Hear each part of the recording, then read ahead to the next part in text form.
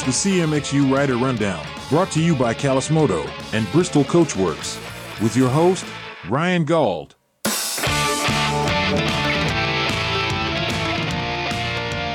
All right, everybody, it's time for the rider check-in. I'm a little delayed this week. Don't give me crap, okay? I'm enjoying some time away from the track with my kids and my wife and my family. I played golf today, but I wanted to make sure that I got time in here for our rider check-in. This is going to be a good one. This rider last weekend had a great race at Sandali and has had a couple other times before that as well. Some good motos are there to kind of keep an eye. And I want to give a shout-out to Bristol Coachworks, at Bristol Coachworks on Instagram and YouTube, and callismoto.com is going to be bringing you this podcast. Use the code CMXU at checkout to save 20% on your goods.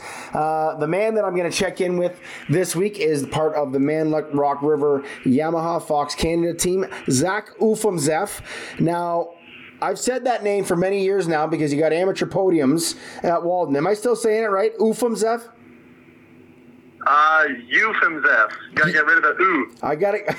I sound too Canadian. Yeah, exactly. That's okay. It's Ufimzeff, not Ufimzeff. Okay. There we go. Yes. Okay. Yeah. Hey, Zach. First off, thanks for giving me your time, buddy. I appreciate it. I know you're getting ready to hit the road to start heading to Riverglade. First and foremost, how you doing? How are things? And again, thanks for the time.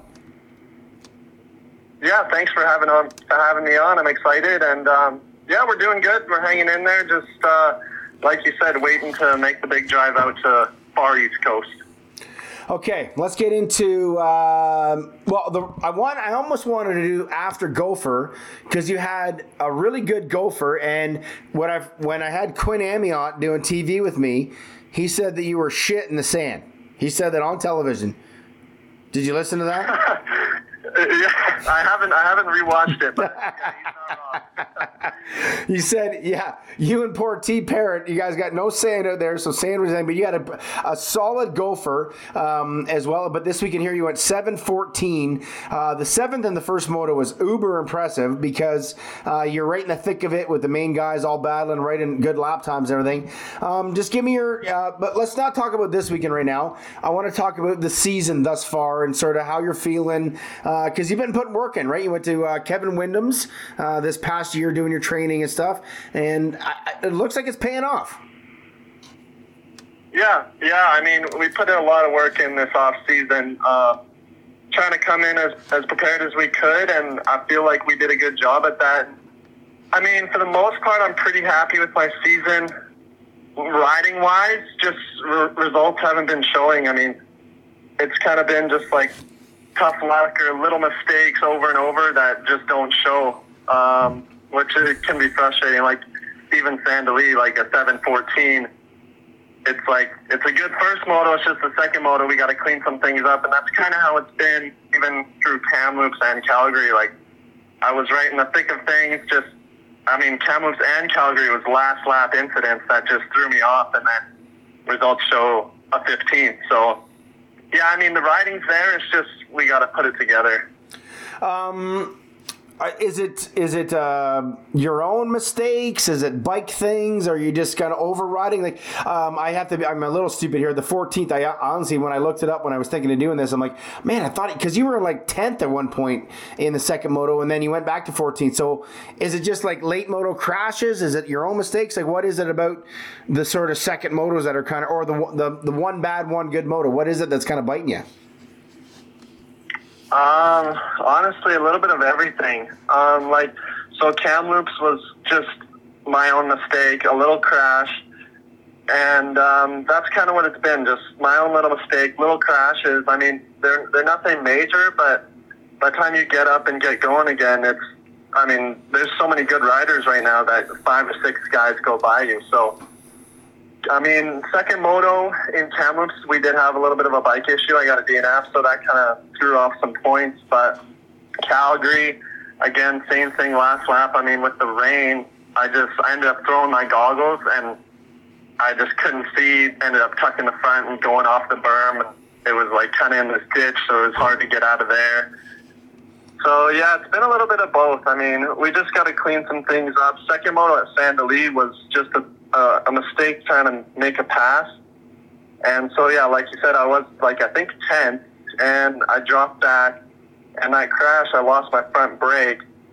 So that made it difficult. I ended up going down again. I was 19th at one point, I think. So it's just got to limit those things so that I'm not coming from the back every single moto.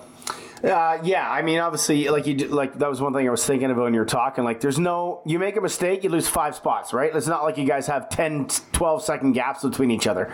Like, there's 7 of you guys battling from 7th to 15th kind of thing. Like, it's crazy how that works in the 250 class. I'll take a quick step back to your amateur career. Just give me the Coles notes, how you got into the sport. I know you had some good motos as an amateur there. Obviously, like I said, I've interviewed you a few times on the podium, butchering your name every year, apparently. But, I mean, and then, of course, you got the cover. Were you on the bib or the cover of the Walton Transcam? It was the cover. The cover, yeah. Rick Johnson Award. Yes, that's what it was. Yes, that's right. The Rick Johnson Award. So just kind of, give me the Coles notes of the amateurs, how you kind of got into the sport to kind of put you where you are today. Yeah, so, I mean, my dad was a racer, and he actually raced Walton. Oh, wow. Growing up. So, yeah, he threw me on a bike when I was like 2, started riding. Wait a minute. Now I got to stop you. Wait, how old's your dad? My dad is 53. So when did he go to Walton? He was at Walton 1999. No way. What class was he riding? Intermediate class. So he raced the 3 days or the 2 days. On the final day, he was married to my mom, and she tells him right in the morning, she's like, we got to go to the hospital right now. And they ended up having my sister on the final day of Walton. No way. I don't think I've ever heard that. That's insane. Yeah. Holy crap. Yeah, so every year that we're there, my sister's always mad because we're gone, and she's like, that's always my birthday weekend. And the last couple of times she's been able to make it out, which is awesome. Wow, that's crazy. Intermediate there. He was against Dusty Klatt. Dusty Klatt, I think, in 1999 won the. I guess so. Yeah, he won Open Intermediate or 125 Intermediate, and Ian Hayden won the other ones. This is my stupid knowledge coming right now. I would have been there. I was racing pro at the time, but that's hilarious. Okay, now back into your story. So he was a racer, kind of got you into it. I wish I had known that before. I would love that. I'm gonna hit your dad up this weekend and ask about that. That's an amazing story. But so that's cool that he got you into it. And tell me the rest of it. How you got racing.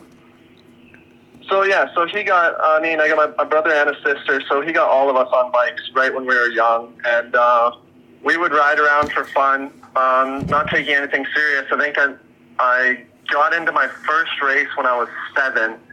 Actually, it was at Kamloops in the 50 class. I think I won it. And I had gone through other sports through school and whatnot, and then kind of realized that I liked moto the best. So I just kept going with it, but nothing serious, just for fun.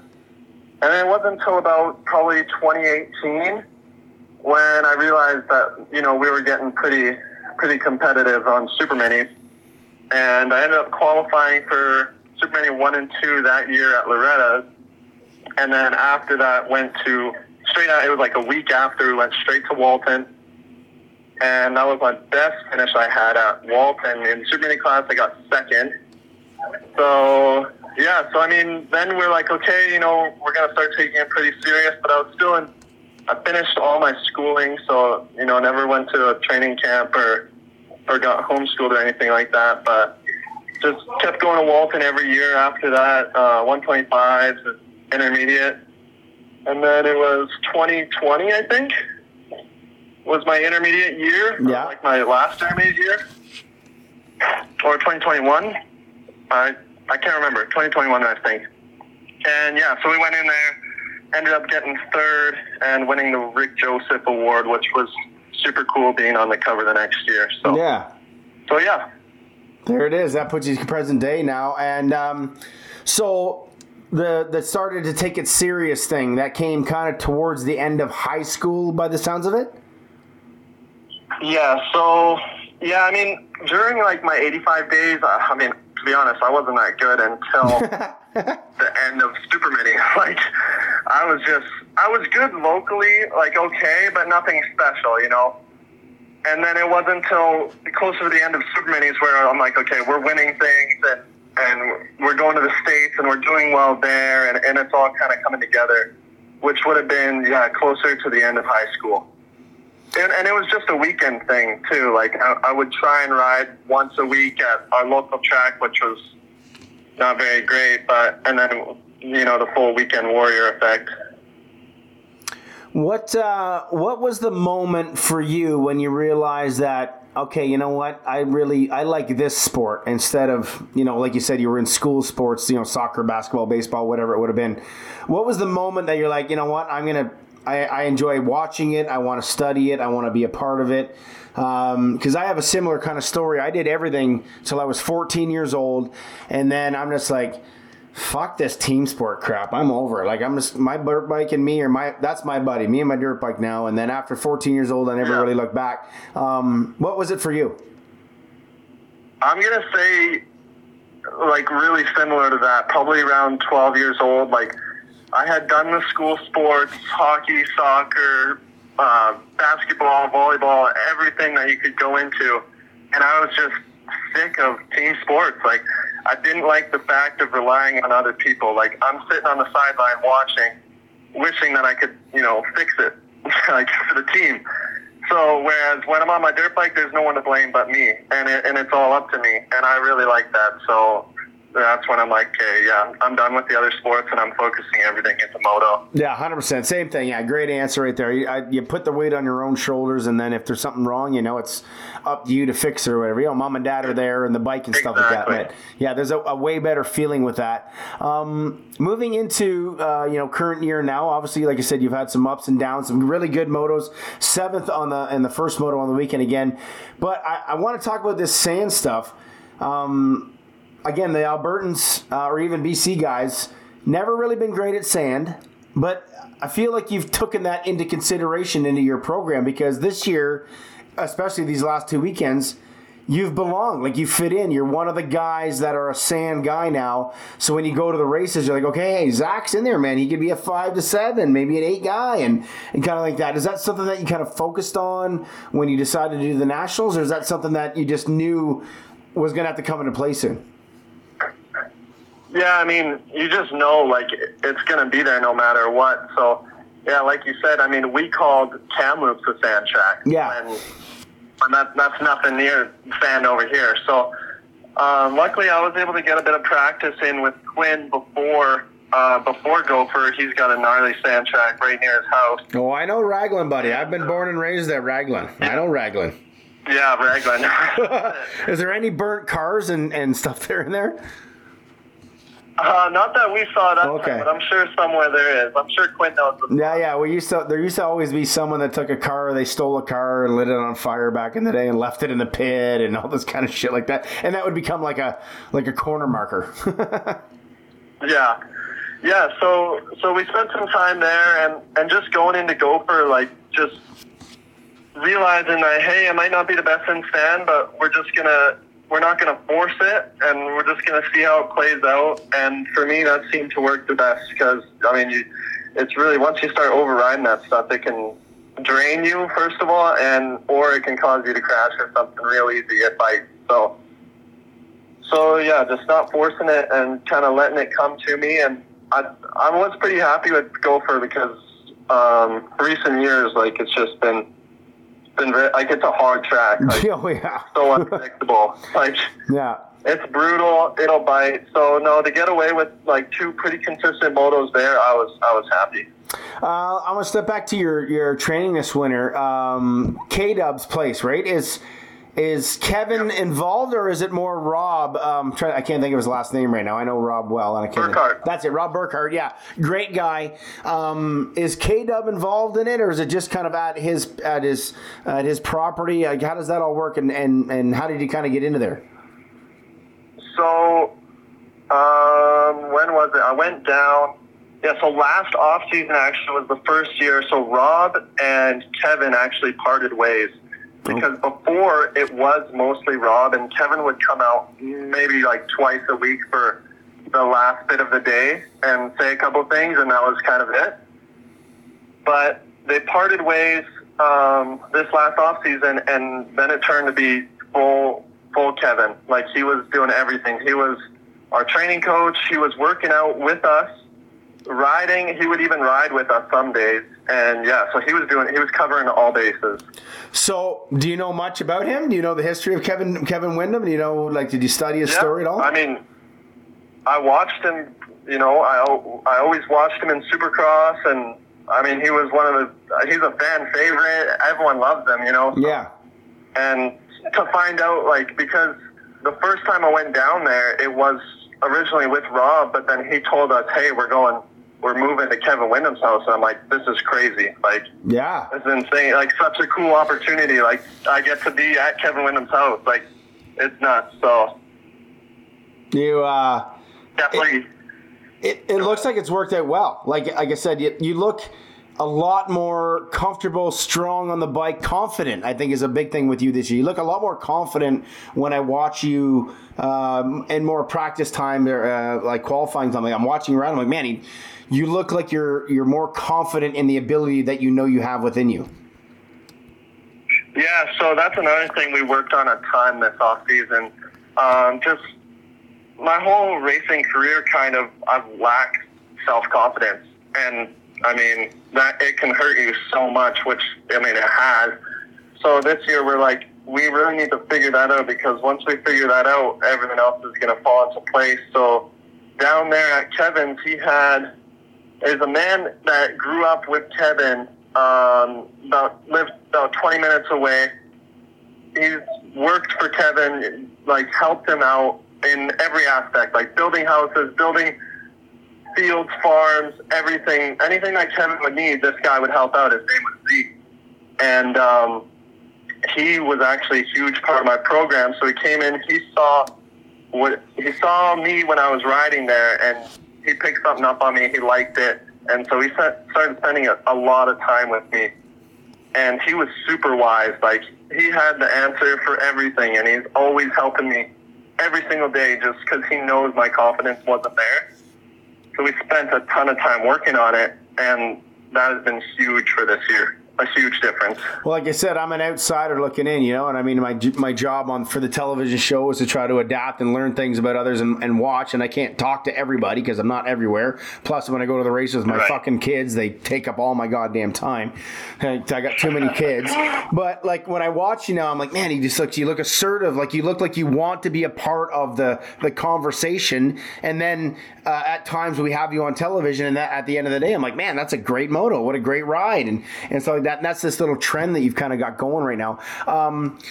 Do you have goals? I mean, obviously everybody wants to be a champion. You want to win things like that, but do you have goals this year moving forward? Like, do you have a plan when you go home at night and you tick things off your sort of goal boxes? Or are you making headway in that? Do you have a plan right now as for your next few years of racing? I mean, yes and no. Like, right now, I don't want to. Obviously, I have goals, but I'm not, and I'm focusing on them, but I'm not putting pressure on them. Like, yeah, I just want to go out there and ride and let it come to me and get the results that I want and try and fix up these mistakes, and I'll be where I know I want to be. As far as, like, the future, I mean, yeah, I want to race as long as I can and do as good as I can, but I'm just taking it step by step kind of thing. Like, focus in the moment, put in my work, and try and do the best as I can. How old are you now? I'm 20. Okay. As a racer, what do you give our series, our platform, our media outlets? I mean, again, it's easy to watch the American series. I don't know if you're a fan of MXGP, those kinds of things, the World Supercross now, whether you watch them or follow them. Do you like what our series has? Do you enjoy the tracks, the way things go? Like, are you enjoying the platform that you have right now to chase your dream? I do, yeah. I do like the tracks. I mean, West Coast has some good tracks. Obviously, being from the West, it would be nice to have a couple more West Coast rounds. And I do love all the East Coast rounds as well. I like what you guys are doing with the podcast and everything, trying to put out as much content as possible. You don't got to toot our horn, eh? You don't got to pump us up. That's okay. Same with Triple Crown, though. But the only thing I wish a little bit more for each weekend would be a bit more advertising, almost in that town or whatnot, just to bring more people out. In my opinion, just as much as we can grow it, the better, because, I mean, it's just going to make it better for everyone, you know what I mean? Do you know, though, we are, as they say, we are a niche sport, right? It's very hard. Exactly. Like, the passion that you have is something that it's very hard to get someone new to get that type of passion. You know, you get it from a young age, and there's certain people, like, look at, on the weekend, Saturday was hot as hell, was beautiful weather, and then all of a sudden it fucking poured. And then it was a hot, muggy day, and you got to wake up in the morning. Okay, well, I got to do my goggles. I got to do this, and like, oh, is Grandma and Grandpa going to be able to get in here? Like, it's not a simple thing, right? You're dealing with the weather and stuff like that. But I agree. Yeah, I agree 100%. Right? You know, there's always more we could do to get more eyes on it, but there's always the time. Like, we're just a tough sell. Like, we're a tough selling sport. Definitely. Yeah. I agree. I've been doing it forever. It sucks, but.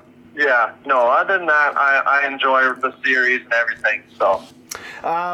Okay, 20 years old. Okay, this is when usually moms and dads are like, all right, buddy, if you ain't winning, we're not paying. You better get a fucking job and figure it out. But you obviously have great support with mom and dad and your lovely sister who sacrifices her birthday every year. Just talk to me a little about that, because you are, obviously, your family's a big part of your everyday in racing. Yeah, no, they've been a huge support. A ton of sacrifices have gone into getting me to where I am today. And, yeah, without them, I mean, I wouldn't be here. So they've done a ton for me. And like you said, when you're getting at this age, and they're like, the pressure's there to make something happen. And definitely after last year, I was kind of scratching my head. Like, I really don't know what's going to happen next year. But Manlock came along, and that was a huge blessing for us. So, I mean, it helped us out a ton this year. So we're just gonna try to keep doing our best. And because obviously you can only do it so long with not a great income and mom and dad's money. So, I mean, if we can open some eyes, then great, and that's what we're gonna try to do. But again, Manlock's been a huge help. So at least it takes a decent load off their shoulders, if you know. How did that good transition here? How did that happen? Were you were down at K-Dubs doing your thing, and they gave you a call, or you talked to them in the fall? How did the whole Manlock thing come together? Yeah, so we kind of started talking at Sandali last year. I had known Pat Shippett before, right? I mean, he's an Alberta guy and friends with JC Sites and all them, so I knew of him. And I guess he got Frank to watch me at Sandali, and which I wasn't aware of at the time. And then going into Deschambault, we talked a little bit more, and Frank and Pat actually came over to our tent, and Frank introduced himself, and we talked a little bit. And that transitioned into Walton, same thing, just, you know, keeping in touch. And then after that, it was, Frank had mentioned, you know, keep in touch, and that was that. So I didn't really know what that meant. And then the season was over, right? So I had done my own thing, and then it was about, I'm going to say October, when Pat was actually informed that he was going to be team manager, and we were kind of talking, and he's trying to figure some things out, and back and forth. And then I was actually at Minio's racing, and my dad had flown out, and so he was there with me, and it was about probably the last day right before racing, and we were in the hotel, and him and my mom were on the phone, and they're talking, and they start speaking in Russian. Our background's Russian, and I know they're talking about me. I'm like, what's going on? I understand when you guys switch to that it's obviously about me. So then my dad's like, I can't hold it in anymore. we had a meeting. Frank flew out to Kelowna. We had a meeting, and you're going to be on the team next year. And so, yeah, I was stoked. I couldn't be more happy when I found that out. Yeah, it's a cool environment over there right now. You know, they've obviously kind of brand new last couple of years. Pat's doing a great job. Obviously, Quinn and the gang over there are hilarious. They give you guys an East Coast place to live at the house if you want to train at Raglan. And then Nick Collins a part of it. T. Parrott. Like, it's kind of a cool little super laid back family atmosphere. And I think that's an attractive thing for you guys. Like you said earlier, it takes a little bit off your parents' plate, a little off your plate, and just allows you to kind of sort of be yourself. And right now it seems like it's working because you're showing your skills on the track and the results are showing that. Yeah, exactly. I love the environment. I mean, everyone's super chill. We get along super well. We're all super alike. Like, you know, just having fun and stuff. And like Quinn and Avery have said, Frank's built like a family environment, which is awesome. So everyone on the team's good. Like you said, Pat's doing a great job, and I'm super thankful for all of it. And yeah, it's just, when you're in an environment like that, it makes everything fun, and then when you're having fun, that's when you ride the best, and that's what's kind of happening here. Yeah, comfort is key. Anything comfortable always makes things work well, right? Yeah. Exactly. Okay, 6 motos to go here as far as the outdoors go. I don't know if you're going to be doing the indoor side of things. That's down the road, but 6 motos to go. Do you got something that you need to check off your list of like want to achieve this year? I think the 7th is the best moto finish, correct, or am I wrong? No, it is. Yeah. It is. So, I mean, a 6th or a 5th, I mean, I don't think you're not far off it, right? You're there. No, yeah, I definitely would love to check off a 5th. Like, I feel like if I can get a start, and then, you know, we're all close, and I could be right there. It's just, yeah, I want to, these last races, I want to just try and, you know, consistently be in the top 10 and finish the race where I feel like I was at one point kind of thing, you know, like I said before, I was in 8th or whatever, and then I dropped back. But I don't want to have those setbacks and actually finish where I am in that, and where I work to, because a lot of the times I'm working from the back. So if I can I got to focus on my starts these next races, and yeah, goal is just overalls inside the top 10, and yeah, 7, 8 or 6, 7 ideally, and trying to reach that top 5. I remember when I was 20 years old racing dirt bikes. I rode for Yamaha. I had a little bit of money. I was winning some races. All I wanted to do was chase chicks. What's your love life like? It's pretty dry right now, man. It's pretty dry. It's hard. It's hard having an actual relationship when you're doing this stuff. Well, 100%. You're on the road and you're like that. I wasn't sure if you were swiping right with your mom and dad traveling the road. No. Yeah. It's a little hard being with my dad all summer. Yeah, understood there. Moncton. Do you like Moncton? I do. I love that track. Last year was awesome. I mean, the track formed up really good, ruddy, the stuff that I like. So, no, I'm really excited to get back out there. All right, I'll put you on the spot. Who's going to win the 450 class this weekend?